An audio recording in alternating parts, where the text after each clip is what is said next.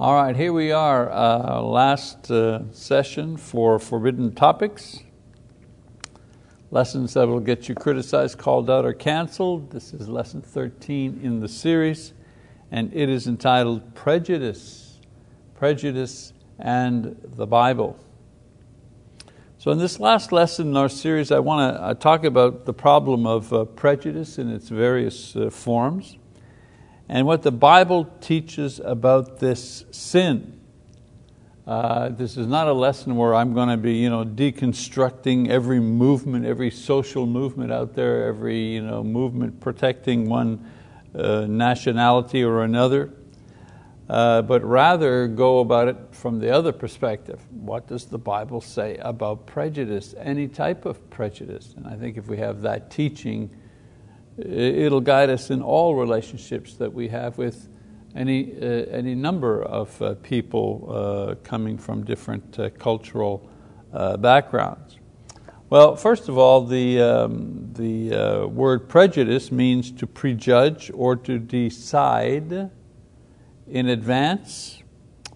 In other words, you judge usually in a negative way, and usually based on insufficient, limited or faulty evidence. There are a lot of kinds of prejudice: gender prejudice, handicap, age, education, economic standards, cultural, political, religious views. People are prejudiced towards all kinds of things. One causing much strife today is racial prejudice. This occurs when someone makes a negative judgment about someone based solely on their cultural background, usually something false or stereotypical about their culture. Different cultures have stereotypes, negative stereotypes. Mexicans, they're lazy or they're ignorant. White people are naturally prejudiced. That's the most popular one today, by the way, that all white people are naturally prejudiced.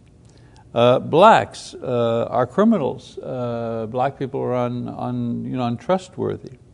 Or the French are snobs or cowards.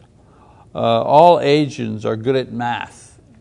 A kind of a reverse prejudice. All students are radicals. All politicians are liars. The police want to kill black men. Christians are hypocrites. Women of color are sexually immoral. All news media lie, or all news media tell the truth. Just some of the prejudice that people can hold today. So there are many types of prejudices in the world, but for the sake of time, I'm going to focus on racial or cultural prejudice, because this is the form of prejudice most often mentioned in the Bible, and from this we can draw lessons to apply to other situations. Of course, the teaching on social prejudice in the Bible can also be applied to all other forms of prejudice as well, as I just noted.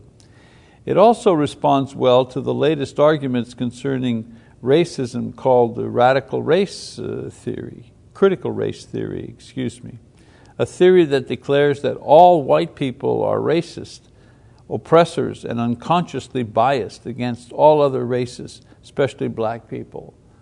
This theory is based on declarations and assumptions and manipulation of language, and in response it would do well to review what the Bible actually teaches about racism and prejudice, because there's a lot out there of this particular sin, this particular weakness. Let's look at prejudice in the Bible, first and foremost. Always good when we start there. Exodus chapter 19, verses 5 and 6 says, "Now then, if you will indeed obey my voice and keep my covenant, then you shall be my own possession among all the peoples, for all the earth is mine. And you shall be to me a kingdom of priests and a holy nation. These are the words that you shall speak to the sons of Israel." So the Jewish people in time kind of reinterpreted this passage here to mean that only they were to be with God, and that they had a right to look down on others as being unworthy, because the promise was for them and God had made them the people of God. And of course what God wanted from the Jews was that by their holy living and their rich blessings, they would be a light, a shining light to non-believers, and consequently draw them to God, not push them away.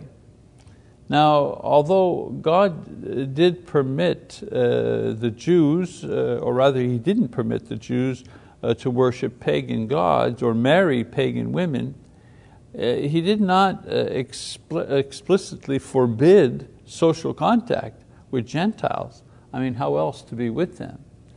Jewish rabbis, however, created such strict rules that by the time of Jesus, people would take baths in order to cleanse themselves in case they came in contact with a non-Jew in the marketplace. Or if they were walking towards someone they knew was not a Jew, they would cross the street so that their shadow would not cross the shadow of the Gentile individual. So Jewish people, they loved, helped their own, but were taught to condemn and to despise anyone who wasn't Jewish. This is the situation that Jesus and the apostles later faced when they began to preach the gospel among the Jews and ran into this problem of prejudice. The New Testament doesn't have a passage that says, thou shalt not be prejudiced. Rather, it gives other general commands and examples that tell us how a Christian is supposed to deal with this issue. For example, we have a command in teaching in Matthew 7:12. Jesus says, in everything therefore treat people the same way you want them to treat you, for this is the law and the prophets. It doesn't get any simpler, does it? There's no complex law here or formulation or theological knot that we have to undo in order to understand a very complicated problem of prejudice. In just a few words, Jesus lays it out and helps us understand exactly what our responsibilities are as Christians in this area of loving others. He says, in everything therefore treat people the same way you want them to treat you. For this is the law and the prophets. Pretty simple. Every form of prejudice goes against this rule. And the reason for the teaching is twofold. First of all, God is a loving being and He treats everyone with love regardless of who or what they are.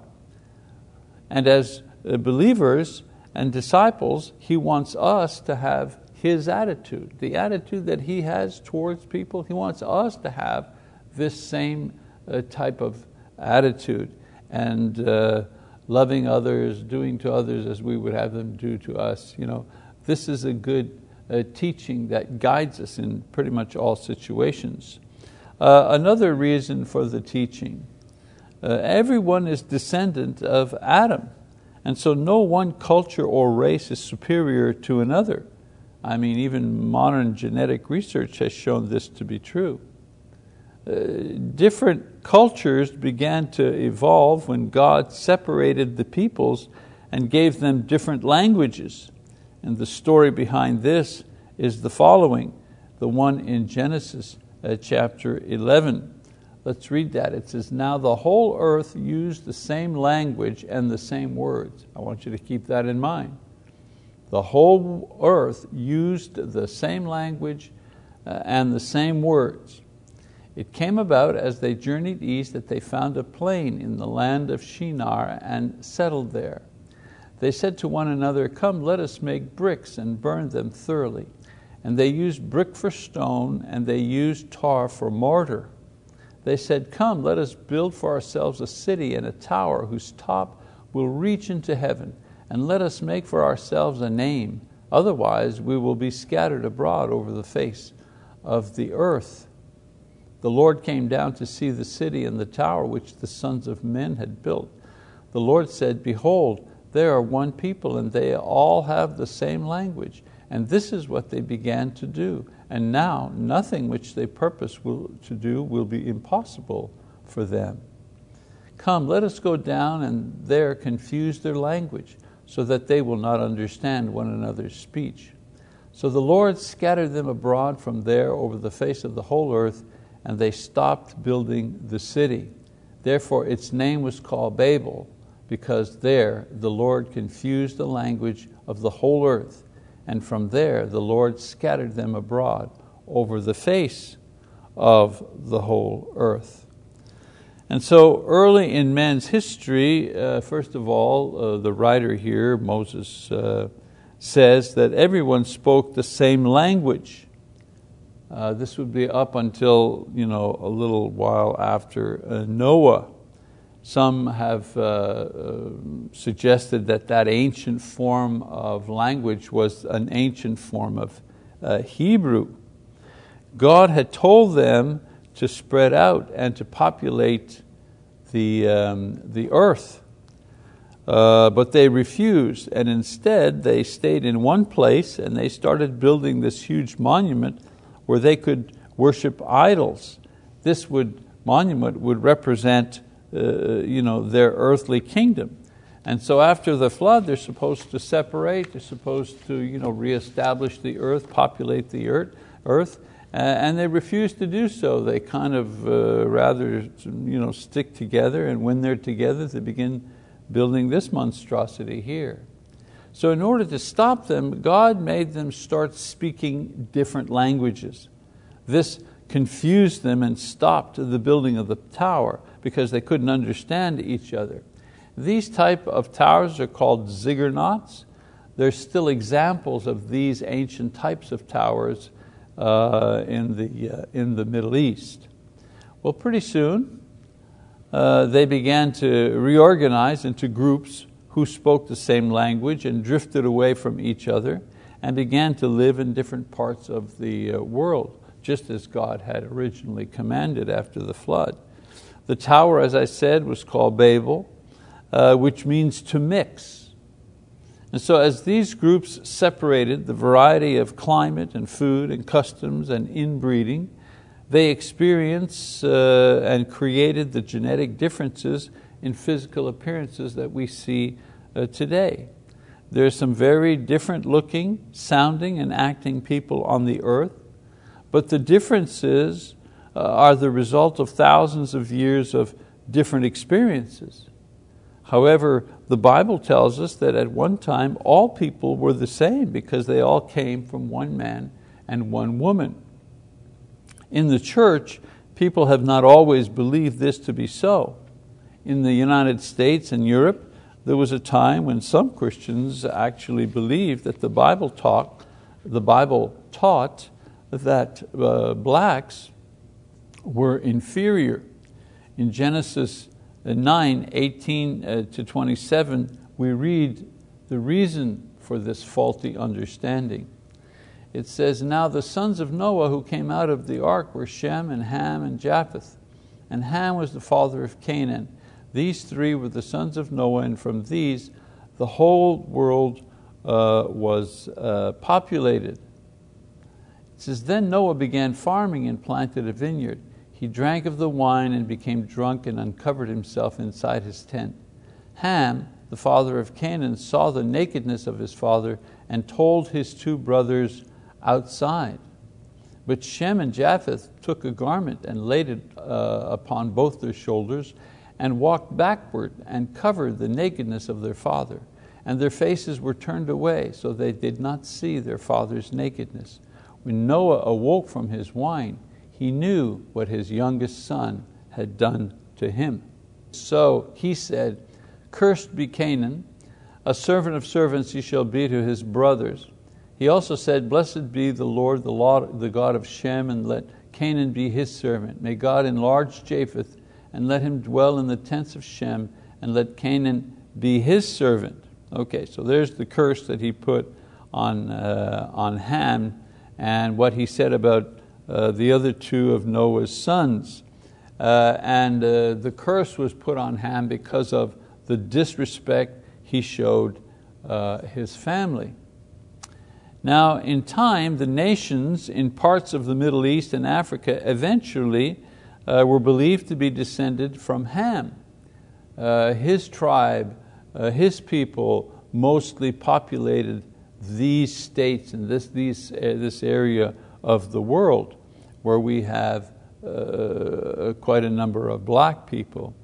Some people mistakenly assumed that this particular verse in Genesis meant that the ancestors of Ham would all of them be inferior.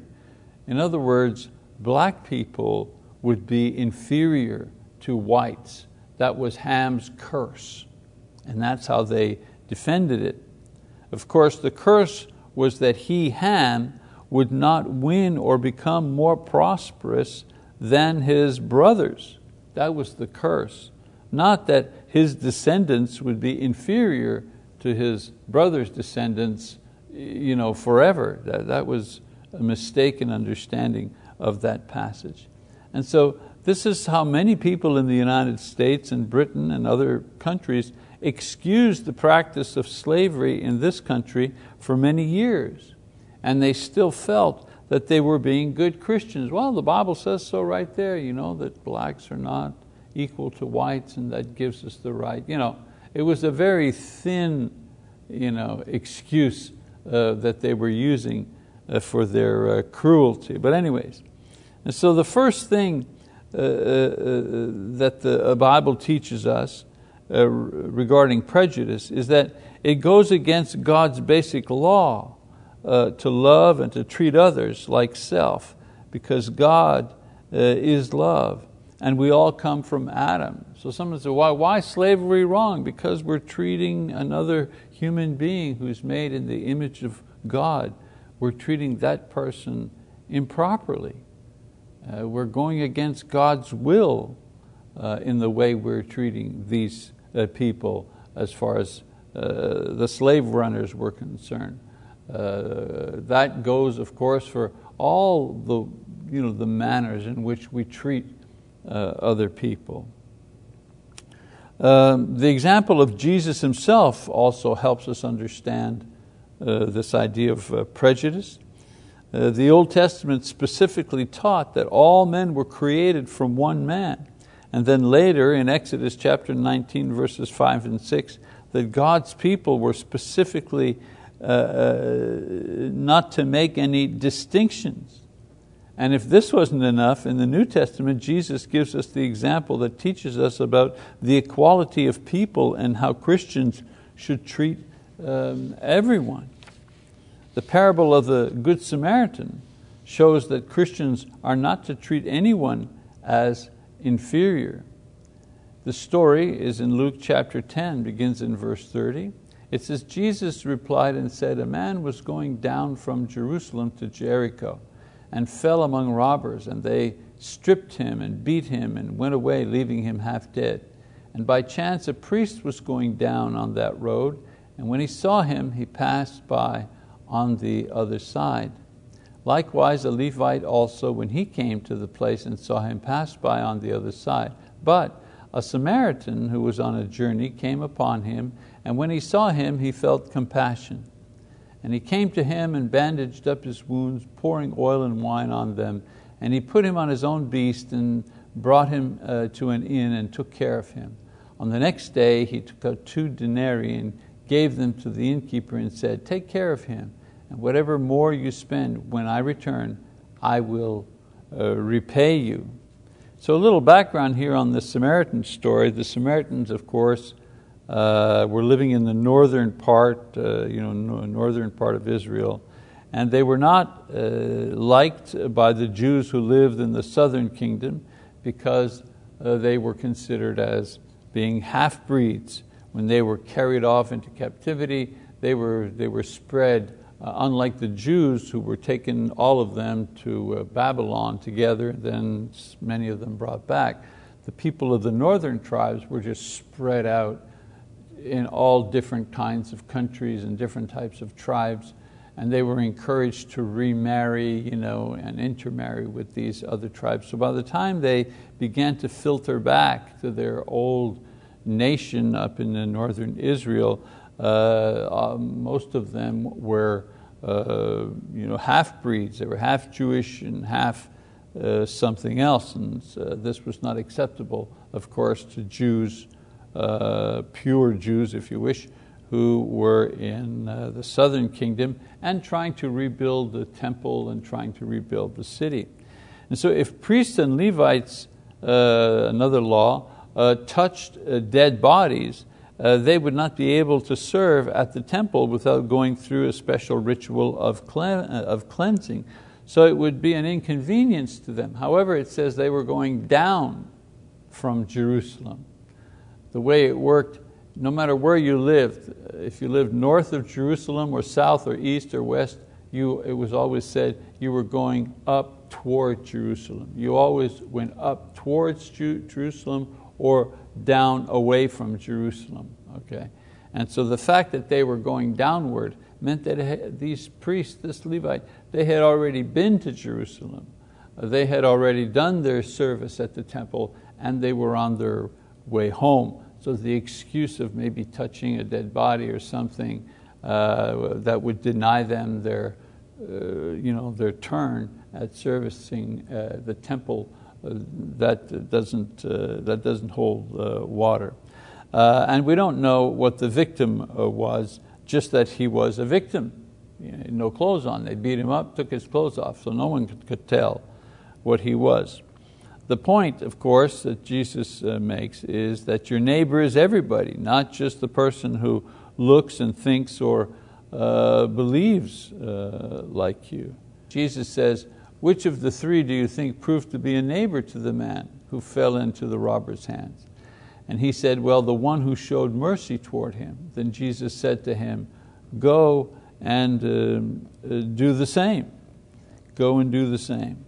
So the point is that your neighbor is everybody, not just the person who looks and thinks and believes like you. No one is inferior. No one is unworthy of receiving love or help or compassion. Jesus died for everyone, black, white, and people who are in between.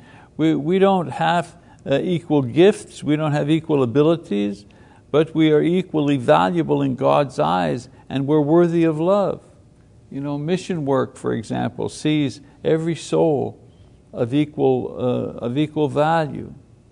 And of course, the goal for Christians that we've been given, it says, for you are all sons of God through faith in Christ Jesus. In the world, people will either go to war with those who are different, or in a best case scenario, they try to live in peace and accept each other as they are. That's why we have the United Nations, tries to help those types of relationships take place in the world. In the church, however, we go one step further. Our goal in the church is not to win or just tolerate each other or even live in peace. Our goal in the church is to become one, to become united. Once we become Christians, the main identity is not man or woman, or I'm black, or I'm white, or I'm rich, or I'm poor. Our main identity is I'm a Christian, and I accept you because you're a Christian. Of course, this passage, it doesn't erase our differences, but it does call on us to be united despite our differences. A better result than the division caused by critical race theory. So prejudice is judging without knowing, or criticism and rejection based on differences, skin or language or opinion, so on and so forth. What does the Bible teach? First of all, God loves all, and so we should love all. Secondly, all people are related as humans and may have different abilities and opportunities, but all of them are equally valuable in the eyes of God. And thirdly, a Christian's goal is to love all men and be one with all Christians. So this brings us together. It doesn't create more division or understanding. If what we're shooting for is unity among ourselves, then we'll gain a portion of unity. We won't fall into disunity and discouragement. So how, this here gives a kind of a lesson as to what are a Christian's responsibility insofar as prejudice is concerned. If prejudice is your problem, a couple of ideas that may help deal with it. First of all, recognize that it's a sin and God will punish you for it. A good motivation to change your attitude is the idea that what you're doing is not according to God's will. Secondly, judge people on what you know, not just what you feel or what others have said about that person. And judge them one person at a time. No person speaks for an entire race. I mean, imagine if we judged all white people according to Hitler. Imagine that. We're going to judge all Russians according to Mr. Putin, or we're going to judge all Chinese according to Premier Mao. That wouldn't be fair. Of course not. We don't do that.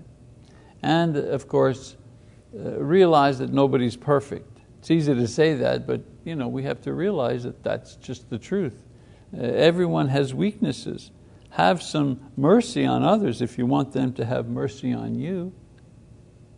The only prejudice you can eliminate in this world is your own prejudice. It begins with you, and that always begins today. So now the main problem we as Christians face today is that we are accused of various kinds of prejudice because we reject certain types of behavior. I'll repeat that, it's very important. One of the main problems today is that we as Christians face prejudice. We're accused of being prejudiced because we reject certain types of behavior. For example, if we hold to the Bible teaching that homosexual practice is wrong because it's forbidden by the Bible in Romans chapter 1, 26 and 27, 1 Corinthians 6, 9 and 10, 1 Timothy chapter 1, 9 and 10, all clear passages that absolutely forbid homosexual practice. If we reject homosexuality or any sexual practice that goes against Bible teaching, there are too many to mention here. So we'll say practices that violate the one man, one woman for life principle of marriage. If we say that, then we're accused of being prejudiced. All the quote phobic words for it. You're transphobic, homophobic, whatever. You're something phobic. If you say, no, my view of life, of what's right in life is one man, one woman, together for life. That's God's plan for marriage, God's plan for sexual unity and expression. If it's gay sex among people of color, then we're racist. If we denounce gay sex among people of color, we're racist. Now they can accuse us of being too prudish. They can accuse us of being overly zealous or self-righteous, and at least their accusations would be in context. We're judging behavior that is forbidden by the Bible, and since they don't accept the Bible as authority, they reject us as well as our conclusions concerning their behavior. And this goes for any behavior that is unbiblical in nature and practice. For example, lifting up one race over another race, the KKK or the BLM rather, one race over another race, or lifting one gender over another, the feminists or LGBTQ+, are always constantly lifting one gender type over another, lifting a political ideology over Christianity by force. That's communism and fascism. Lifting an ideology over that which maintains social order and peace. Well, that's anarchy, social justice warriors, Antifa. But if you speak out about the bad behavior of these people, then you're called prejudiced. And so accusing Christians of prejudice because we call out behavior that is anti-biblical or anti-spiritual or downright sinful is just their way of shutting us up. It's their way of saying, just shut up, we don't want to hear you. There's no faster way of canceling or shutting down a voice proclaiming the gospel or denouncing sin than by labeling that person a racist or telling everybody else that that person is prejudiced. Whether you have proof or not make any difference. So I tell you, as I close out this series of lessons, don't be quiet. Continue to speak out. Speak out against prejudice and behave as God has taught us to behave. We are all equally valuable before God. This is the starting point for all human relationships. We are all equally valuable before God. However, not all behavior is equally acceptable before God. Very important. What should we do? Number 2, shine the light. Speak out. Shine the light on bad behavior and false ideas that run contrary to God's word. Paul says that the church is the pillar and the support of the truth, 1 Timothy chapter 3, verse 15. As Christians, we maintain the truth and we serve God by declaring the truth about all matters, even if that brings pushback and angry but empty accusations of prejudice or racism. In the end, God, who has the knowledge and the right to judge, will determine who spoke the truth and who behaved according to His word. Brothers and sisters, so long as we follow His word in how we act and what we say, we should have no fear of either man's or God's judgment. Well, this is the end of our series. I hope that it's been useful and informative for you and edifying. And I thank you for your attention, participation, and I pray that God bless all who are here and of course all of those folks who participate with us online throughout the week. God bless you. We'll see you next time. Bye-bye.